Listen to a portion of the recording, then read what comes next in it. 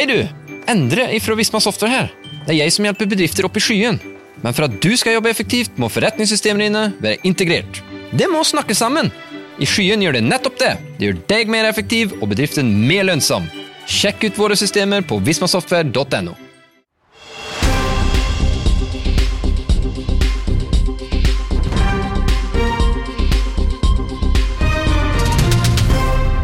Hei igjen alle sammen, og hjertelig velkommen til en ny episode av vår podcast, ERP og sånn. Og nå har vi jo for alvor fått opp speeden på produksjonen her nå, Kenneth. Så det er ikke så lenge siden sist, men du var jo i Tyskland, hvordan var det? Jo, jeg rakk en liten tur til Tyskland etter forrige episode, så det var veldig hyggelig å ned og få sett litt musikk. Veldig glad at vi har fått tilbake live-konserter og sånn etter denne her pandemien, så det benytter jeg meg fullt ut av. Så jeg var nede og sto på første rad og så Foo Fighters i Nürnberg her for en uke siden. Så det var veldig gøy. Ja, du der, Erik, har du gjort noe spennende siden sist? Først og fremst, det hørtes skikkelig fett ut. Vi har faktisk hatt litt barnefri og fått gjort litt sosialt jeg også. Jeg var i et bryllup forrige helg. Og der var ingen ringere enn Byron, The Voice Byron, vår kjære kollega bak mikrofonen, så det var både veldig hyggelig og ikke minst veldig, veldig gøy bryllup generelt. Og så har jeg jobbmessig vært på besøk hos et annet Visma-selskap, SmartDoc, i Alta, og hatt litt workshops på kundereisen der og fått showcase litt med alt det vi gjør for å digitalisere kundereisen vår, så det er også veldig, veldig bra. Men nå skal ikke denne podcasten her handle om rockekonserter eller bryllup eller workshops. I dag skal vi snakke om elektronisk handel, eller e-handel rett og slett. Vi har jo erfaring på det vi, Kenneth, både fra jobb og privaten. Ja da, vi har vel alle vært innom et par nettbutikker opp igjennom, og så er vi jo vant med at det er mange kundene våre som har store behov rundt sine egne netthandelsløsninger. Jeg husker jo spesielt du rett før jul der sa at du hadde handlet alt på nett i siste liten, så du er i hvert fall veldig bevandret sånn på det personlige plan når det kommer til netthandel. Korrekt. Det å gå på kjøpesenter, det er ikke denne kroppen her lagt for, så jeg liker best å ta alt på netthandel når jeg kan få lov til det. Det er godt å høre. Og i dag så har vi med oss en som har jobbet veldig tett med dette i lang tid. Han jobber hos vår partner Exsitec, som for alvor nå gjør satsningen på elektronisk handel i Norden, vil jeg si. Og hjertelig velkommen til oss, Sørensen. Tusen takk. Veldig kult å være her. Ja, før vi starter litt ned i materien, da, kan du fortelle litt om deg selv? Hvem er du? Jo, takk. Jeg heter jo Sørensen. Jeg er født og oppvokst i Oslo, og litt på den private siden så har jeg 2 barn, kone, og har jobbet med salg hele livet mitt. Og i den reisen så har jeg jobbet mye også med kundesuksess, med å få kundene til å lykkes, for det er alfa og omega hvis man skal ha en god moral i det man gjør, men også ha det fett på jobb. Så jeg har jobbet med handelsløsninger siden 2016, alt fra bestillingsapper for en startup, der hvor jeg bygde opp et team og fikk mange spennende kunder på plass, blant annet Alex Sushi, som dere sikkert har spist oss, med den klassiske QR-koden og mange løsninger for det, og også jobbet mye med kundekommunikasjon på hvordan konvertere, eller først og fremst kundekommunikasjon etter man har kjøpt en bil eller etter man har kjøpt en vare på nett, også integrert med netthandelsløsninger. Så tok jeg veien til Litium. Jeg har vært der i 3 år og jobbet med partnernettverket, blant annet Exsitec, og de kom med en forespørsel til meg om at de ville ha noen til å lede satsningen på netthandel i Norge. Og der sa jeg ja med glede. Så kult. Velkommen inn i dag, men jeg må si Visma-familien, for Exsitec har vært partner av oss veldig, veldig lenge, og vi har jobbet tett, så velkommen til Visma-familien, først og fremst. Når vi dykker litt inn i hoveddelen her, hva er e-handel for deg?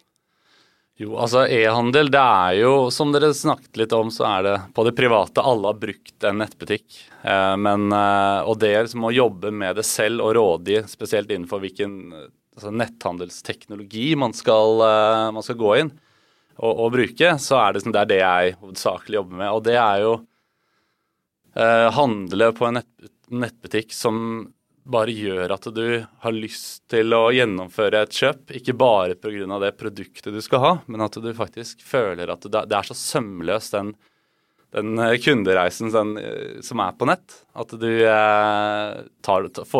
foretar det kjøpet, men også kommer tilbake og blir en lojal kunde.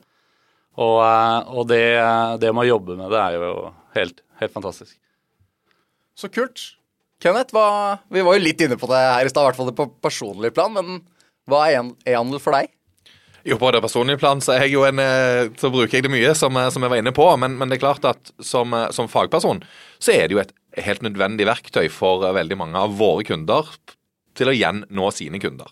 Og du har selvfølgelig nettbutikker som alle bruker som retter seg mot privatmarkedet, men det også store nettbutikker som retter seg mot B2B, og der kundene faktisk, våre kunder da, ønsker å selge sine varer og illustrere det på en god måte til sine andre bedriftskunder. Det en litt annen måte å tenke på i forhold til om du skal treffes av hva som på tilbud først, og hvordan denne nettsiden ser ut, til hvordan du tenker når du da selger B2B. Så det to litt forskjellige løsninger, og det viktigste som jeg tenker på når jeg gjør det, jo hva kan vi gjøre med ERP-løsningene våre for å støtte opp om behovet kunden har for å vise frem produktene sine. For det jo tross alt det vi til syvende og sist lever av alle sammen. Det jo å selge produktet vi produserer i en eller annen måte. Gode refleksjoner der, Kenneth. Og Hans, i korona så ble vi jo tvunget til å handle på nett alle sammen, men på en måte nå etter korona, hvis vi kan klare å definere det som ferdig nå, markedet klart for fullskala netthandel? Det vil jeg si absolutt, og det har jo skjedd veldig mye under pandemien, også den tiden etter, at vi har blitt vant til å handle på nett. Og det gjelder jo også B2C, men også B2B. Og man ser at det flere bedrifter som starter en digital handelsreise for sine kunder igjen, for å være aktuelle på markedet, men også for å gi kundene en fin vei for å søke etter god produktinformasjon, og også foreta et kjøp som tilpasset til hver og en kunde innenfor B2B. Så dette her ikke... man skal ikke si at dette her kommer til å forsvinne. Dette kommer bare til å bli større og større. Den digitale handelsreisen kommer til å bli gjeldende for alle B2B-drifter og B2C, uansett egentlig hva de gjør. Og Kenneth, du som snakker med veldig mange av kundene våre, hva dine erfaringer her? De klare? Alle sammen? Ja, alle klare? Nei, det det ikke. Først så tenker jeg jo det kan være greit å bare sånn kjapt, vi liker jo forkortelser og faguttrykk og sånne ting i alle ledd, og det har vi jo hatt for vane å bare gjøre en sånn kjapp liten definisjon av, for vi kommer til å bruke de ordene her igjen. Og B2B, det i utgangspunktet business to business, eller bedrift til bedrift. Og B2C, det business to consumers. Det når en bedrift selger en vare til meg som privatperson. Og det jo to litt forskjellige måter å drive det på, absolutt. Men om kunden klare, nummer 1 så det jo, kan du si, at hvilket system de har i bånd ganske avgjørende for om de klare. Fordi at hvis du på en gammel ERP-løsning, om man on-prem, eller som man så veldig, veldig ofte da men hvis den ikke har vært oppgradert på 5-6 år, så ikke integrasjonen klart, teknologien ikke på plass, du har ikke de verktøyene du trenger. Så veldig mange må faktisk tenke på hva de gjør på ERP-siden før de klare for å få på plass en god netthandelsløsning. Og det derfor jeg tenker disse tingene her henger såpass godt sammen, at når du skal i gang, så se på hele stekken din.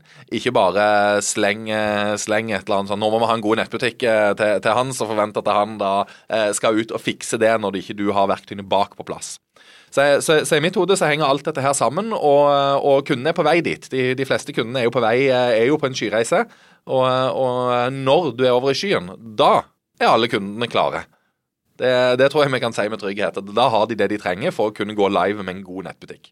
Ja, og det liker at du sier det, Kenneth, at det en forutsetning for at du skal drive med digital handel. Det jo å ha et godt men ordresystem, altså et ERP-system. Men også integrasjonen jo så viktig at dette går sømløst. For det jo den reisen man lager for sine kunder som går inn på nettbutikken, den må du også ha selv.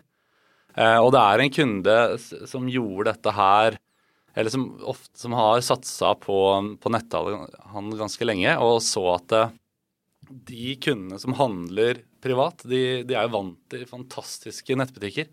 Hvorfor skal ikke vi lage en fantastisk nettbutikk for å selge de stålet vårt? Og det er en kunde som heter B-Group, som er kunde av Exsitec, ble kunde av oss i 2020, og omsatte da for 1,7 milliarder. Og nå, etter å ha implementert sin e-handel basert på litium som teknologi, med gode integrasjoner, så ligger det nå på totalomsetning, da snakker jeg om det, på 3,3 milliarder. Og det er bare på 3 år. Ganske interessant å se de tallene, og det de gjorde da, det var, tenkte jeg, stål. Altså det er Nord-Europas største grossist av stål og aluminium. De tenkte, hvordan skal vi få solgt dette her? Og hvordan skal vi gjøre det enkelt? Og det de fant ut, og det de fikk mest positivitet over fra kundene sine, var at man kunne så enkelt finne god informasjon på nett. Ved implementering av, nå kommer jeg med et faguttrykk med PIM, men det er Product Information Management System. Der hvor du har alle produktene dine, og kan utrolig lett berike produktene der.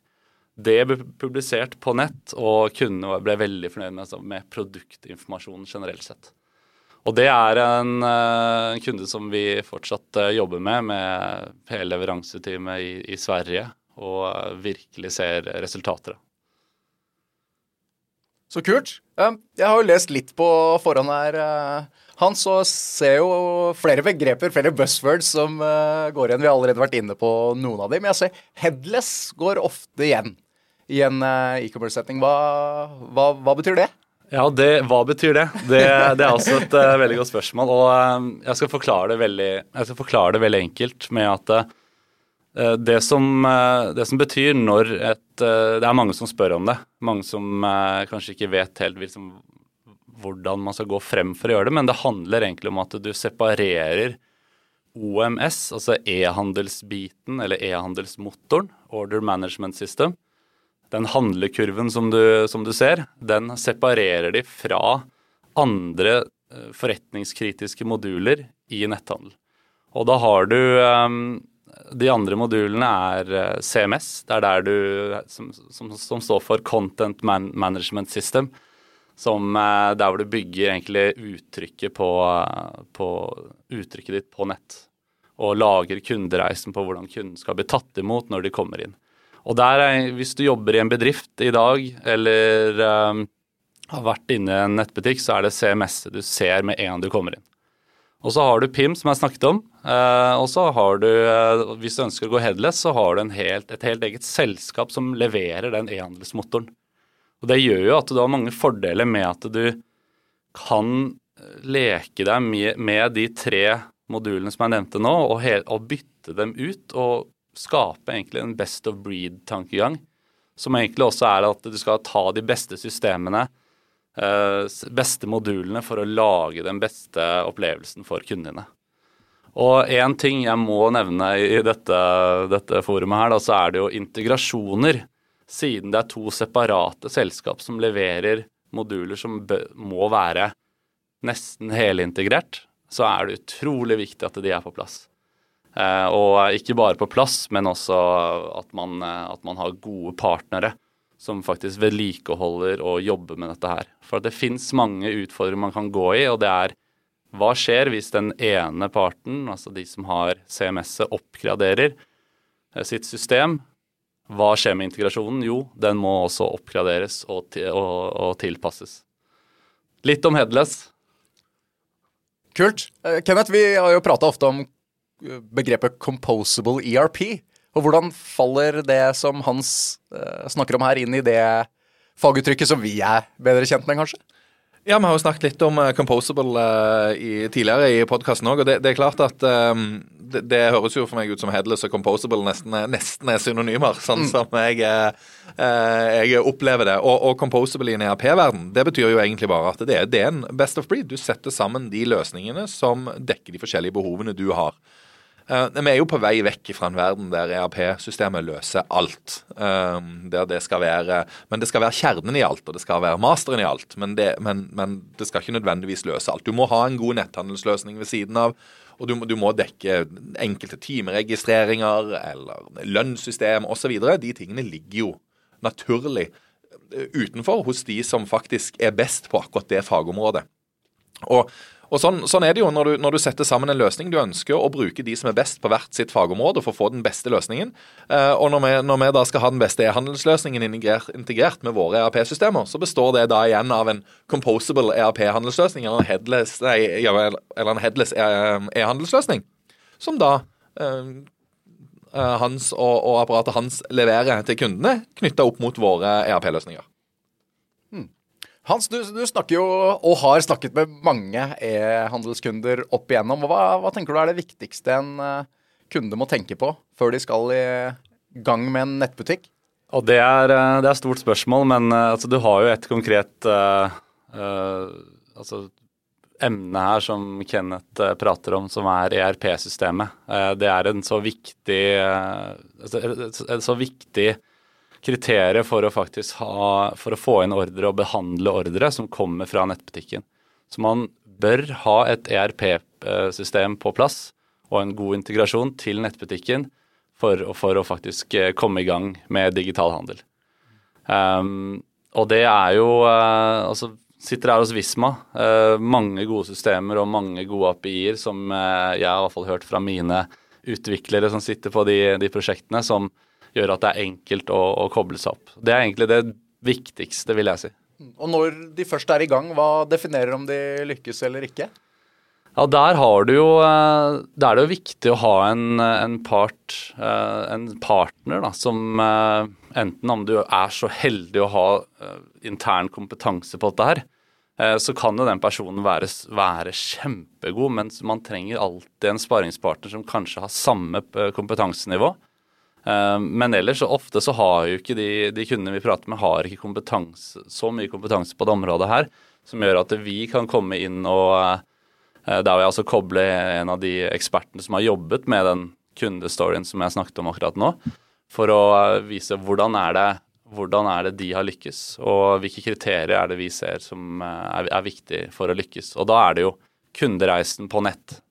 Hvordan blir du tatt imot? Hvordan nettbutikken tilpasset til markedssjefen i det selskapet, eller tilpasset til salgssjefen, eller til selgeren som sitter internt i nettbutikken for å lage et tilbud som ikke sendes bare på mail, men at det sendes i nettbutikken, sånn at det blir visuelt fantastisk for å være kunde der.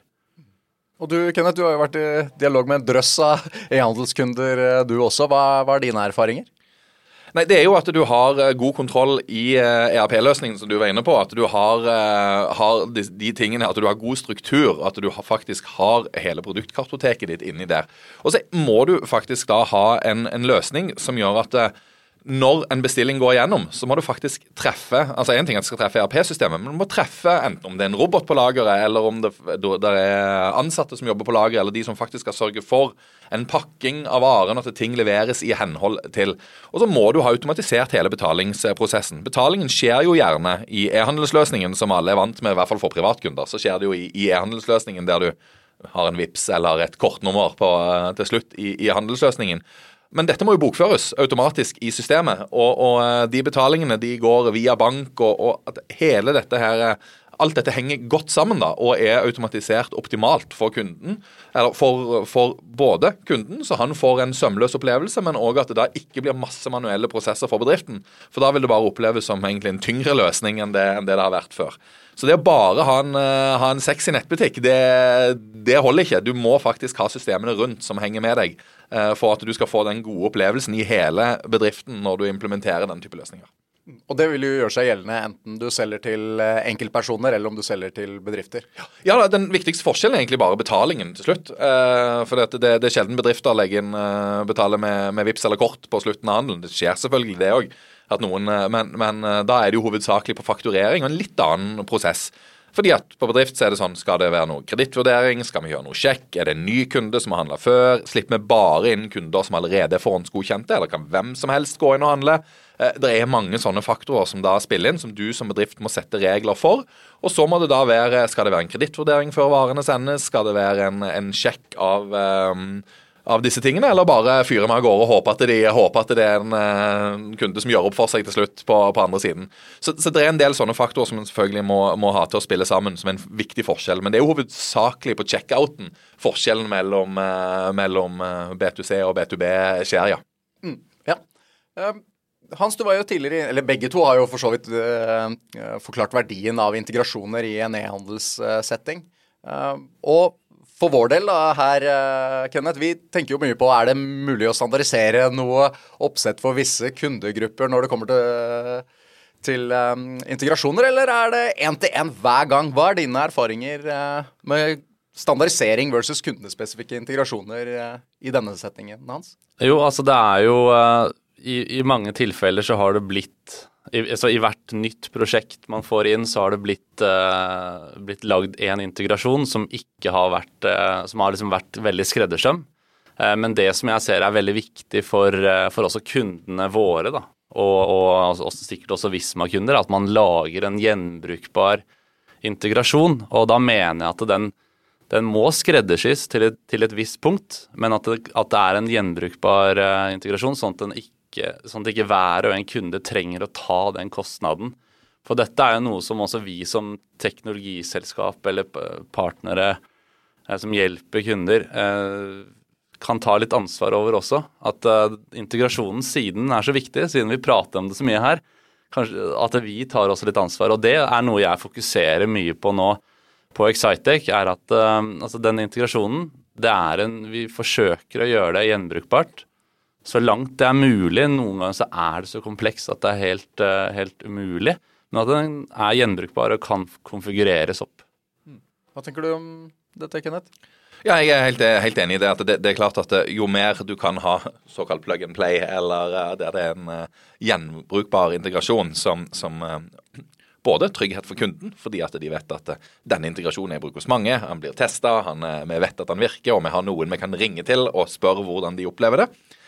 Så sånn sett så det selvfølgelig viktig, men så det jo som du inne på, Hans, at det kompleksitet hos enkelte bedrifter som faktisk sånn, vi har så mye spesialbehov og så mye spesialregler som gjør at en må tune litt. Men da tenker jeg at det som viktig at du bruker den standardiserte integrasjonen som utgangspunkt og bygger på med de spesifikasjonene du faktisk trenger.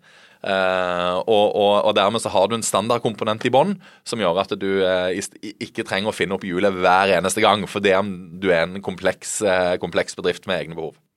Ja, ikke sant? Og hvordan skal vi liksom gjøre dette her mulig å vise den tryggheten? Og det vi har gjort i Exsitec jo å bygge på noe som heter Exsitec Cloud, som et integrasjonsmodul eller rammeverk. Nå skal ikke jeg gå teknisk inn på det, for det kan jeg ikke. Men det som skal liksom koble seg på alle de systemene som vi har. For vi har jo 5 netthandelsplattformer som vi kan levere på. Finne ut hva som best for kunden, og så foreslå et system. Så Exsitec Cloud jo sentral for å levere sømløst til kunden. Og du var inne på både Exsitec Cloud her, og at dere har et stort miljø i Sverige, og at du har fått ansvaret for den norske satsningen. Hvordan går dere frem for å bygge den norske satsningen? Jo, det startet jo litt sånn at jeg var hos Litium, og Exsitec ble en partner av Litium, og Litium en netthandelsplattform med alle de modulene som jeg har snakket om nå. Og Exsitec har jo hatt mye kompetanse på ERP, men de ønsket også i Sverige da, å starte med netthandel, og da kjøpte de opp en av de beste partnerne jeg har jobbet med noensinne, som spot on. Og da det hele det kompetanseteamet til spot on blitt innlemmet inn i Exsitec sine rekker, og det også det teamet jeg en del av, 70 pluss eksperter og spesialister innenfor dette temaet, men jeg den eneste i Norge akkurat nå.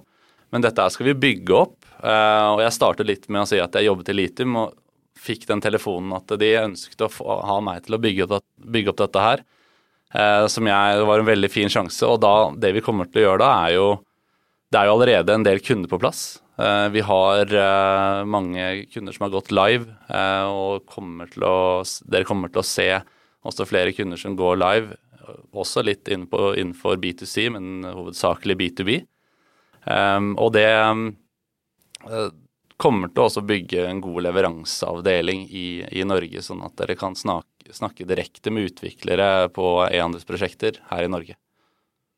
Så kult, og nå har vi snakket om plattformer, integrasjoner, litt forkortelser, men hvordan ser egentlig en typisk produktsammensetning for en e-handelskunde ut? Godt forklart? Jo, veldig godt spørsmål, og det er jo jeg har jobbet mye med dette her, og vi ser jo gang på gang at det er 3 forretningskritiske moduler for netthandel, som jeg nevnte litt i stad, som var CMS-et, Content Management System, det er PIM-et, Product Information Management System, og så har det OMS-et, Order Management System, eller e-handelssystemet da. Det er egentlig de 3 forretningskritiske modulene, som gjør at du kan få en ordentlig netthandel, en god netthandel, og det at du også har et PIM, det gjør jo at du har mye enklere tilgang til å berike produkter. Produktene er jo ofte master i ERP-systemet, men at det er en god integrasjon der som gjør at du kan også berike med mediafiler, sertifikater, alt som du trenger for å selge et produkt, og for at kunden kanskje skal ta et enkelt valg da. Ja, når du sier berike, så mener du egentlig å vise mer til kundene i nettbutikken? Ja, vi snakker om gode produktbeskrivelser blant annet da. Og et punkt som er veldig kult innenfor dette temaet her, som kommer mer og mer, det er jo AI. AI-berikning av produkter i Litu blant annet.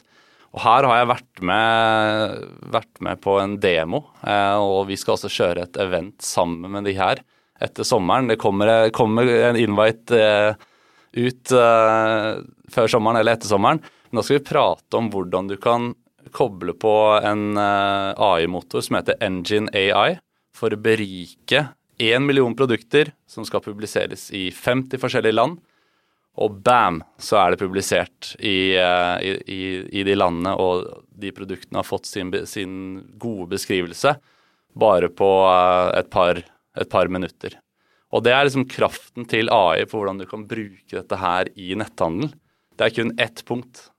Så tenk dere hvor mye potensial det finnes i AI for netthandel, men også alt vi gjør i denne fantastiske verden her. Ja, her er mulighetene store. Ja, Kenneth, hva tenker du er våre ERP-systemers styrker når det kommer til denne settingen, altså elektronisk handel? Altså det er jo at du har veldig gode produktkartotek og en sterk ordremodul i bånd som kan håndtere alt det som skal skje etterpå selve handelen er gjennomført, men også at det må være en integrasjon som faktisk forteller noe om lagerstatus ut i netthandelen, ikke sant? Sånn at når jeg går og skal kjøpe noe på nett, så må jeg vite om varen er på lager, og det må være korrekt hver gang, og så må våre systemer da klare å håndtere alt det som ligger rundt om det, hvor du legger produktbeskrivelsene, at du har liksom alle de feltene du trenger. Og for oss å gjøre dette her, så har vi jo både Business Next og Visma ERP, som er veldig sterke systemer for å kunne ha hele hele lagerstyringen og alt det som skjer rundt produktene i bakkant. Og så kan e-handelsløsningen ta seg av presentasjonen og selve salget av løsningen, eller av produktene eller løsningen. Sånn at de verktøyene vi har, de er jo egentlig klare med kraftige API-er som netthandelsløsningene kan bruke. Og da så er du på en av skyløsningene våre, så er du egentlig klar. Da er det bare å ringe Hans da, så er du i gang om kort tid. Ja, så kult. Før vi avslutter her nå, Hans, hva tenker du? Du nevnte jo AI, men hva er det neste store innen e-handel? Og det er sikkert et stort spørsmål det også. Det er det, men det går veldig mye på det punktet jeg var på egentlig, som er AI, på hvilke muligheter vi har der, men det er liksom litt mer sånn, hva er det vi har nå, hva er det som eksploderer akkurat nå? Hvis man ser fremover nå, så vil jeg egentlig bare trekke frem det mange bedrifter som selger til bedrifter tror ikke at produktene tilpasset til å selges online. Og vi kommer til å se jeg tror liksom den trenden bare fortsetter å bli sterkere og sterkere med å se at det nesten alle B2B-bedrifter kommer til å ha en digital salgskanal etter hvert. Og dette blir også støttet med statistikk, blant annet fra Nordens største B2B commerce-rapport, som Litium har hvor mange år det gjort nå? Det 5-6 år, der hvor det statistikk som viser at mange tror på det, men tør ikke helt å gå inn på det. Så det noen som går i forkant for å vise vei, og dette her kommer bare til å bli sterkere. Så en generell trend, vil jeg si, på digital handel for B2B. Kult. Det gleder vi oss til. Nå begynner vi å nærme oss slutten. Hvordan ser sommeren din ut, Hans? Hva planene fremover? Jo, planene allerede satt. Vi skal opp til Sandnessjøen, besøke de 7 søstre, og også besøke familie der. Vi skal til Hornbæk i Danmark. Hvis dere ikke har vært der, så anbefaler jeg vil si at det den beste strandbyen i jeg skal ikke si verden her, men jobber du i Visit Danmark på siden her? Skulle nesten gjort det, sponset av Visit Danmark. Nei, det i hvert fall de planene jeg har. Skal jeg kjøre liksom en familieferie med familie og venner i Norden, og ja, i hvert fall fantastisk å gå inn i sommerferien etter et sånt rått kvartal som jeg har vært inne på Exsitec nå da.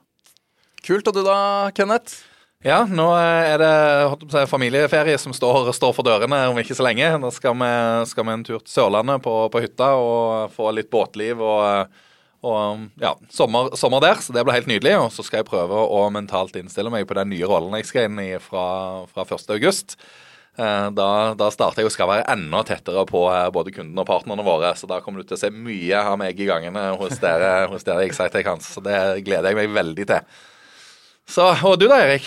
Nei, nå det jo en liten innspurt her med 3 uker igjen på jobb før sommeren. Nok å henge fingra i her, og så blir det også selvfølgelig familieferie for min del. Jeg kommer til å være mye i Norge, på hytta til svigerfamilien min på Veiland, en liten øy utenfor Sandefjord. Så det gleder vi oss veldig til. Ja, og ellers rolig ferie tror jeg det blir for min del altså. Så deilig da. Så det skal bli veldig, veldig deilig. Og dette jo da siste episoden vi kjører før sommeren, så til alle lytterne så tenker jeg egentlig at vi høres igjen etter sommeren med nye spennende temaer. Så med det, Hans, tusen takk for at du stilte opp her hos oss i dag. Tusen takk for at jeg fikk komme. Ja. Og til alle dere der ute, ha en riktig fin sommer, så høres vi igjen til høsten. Ha det bra! Hei du! Endre fra Visma Software her. Det jeg som hjelper bedrifter opp i skyen. Visste du at med systemer i skyen så sikrer du deg fra å bli rammet av digitale angrep, hackere og ransomware? Du kan senke skuldrene, for IT-sikkerheten det vi som tar oss av. Sjekk ut våre systemer på vismasoftware.no.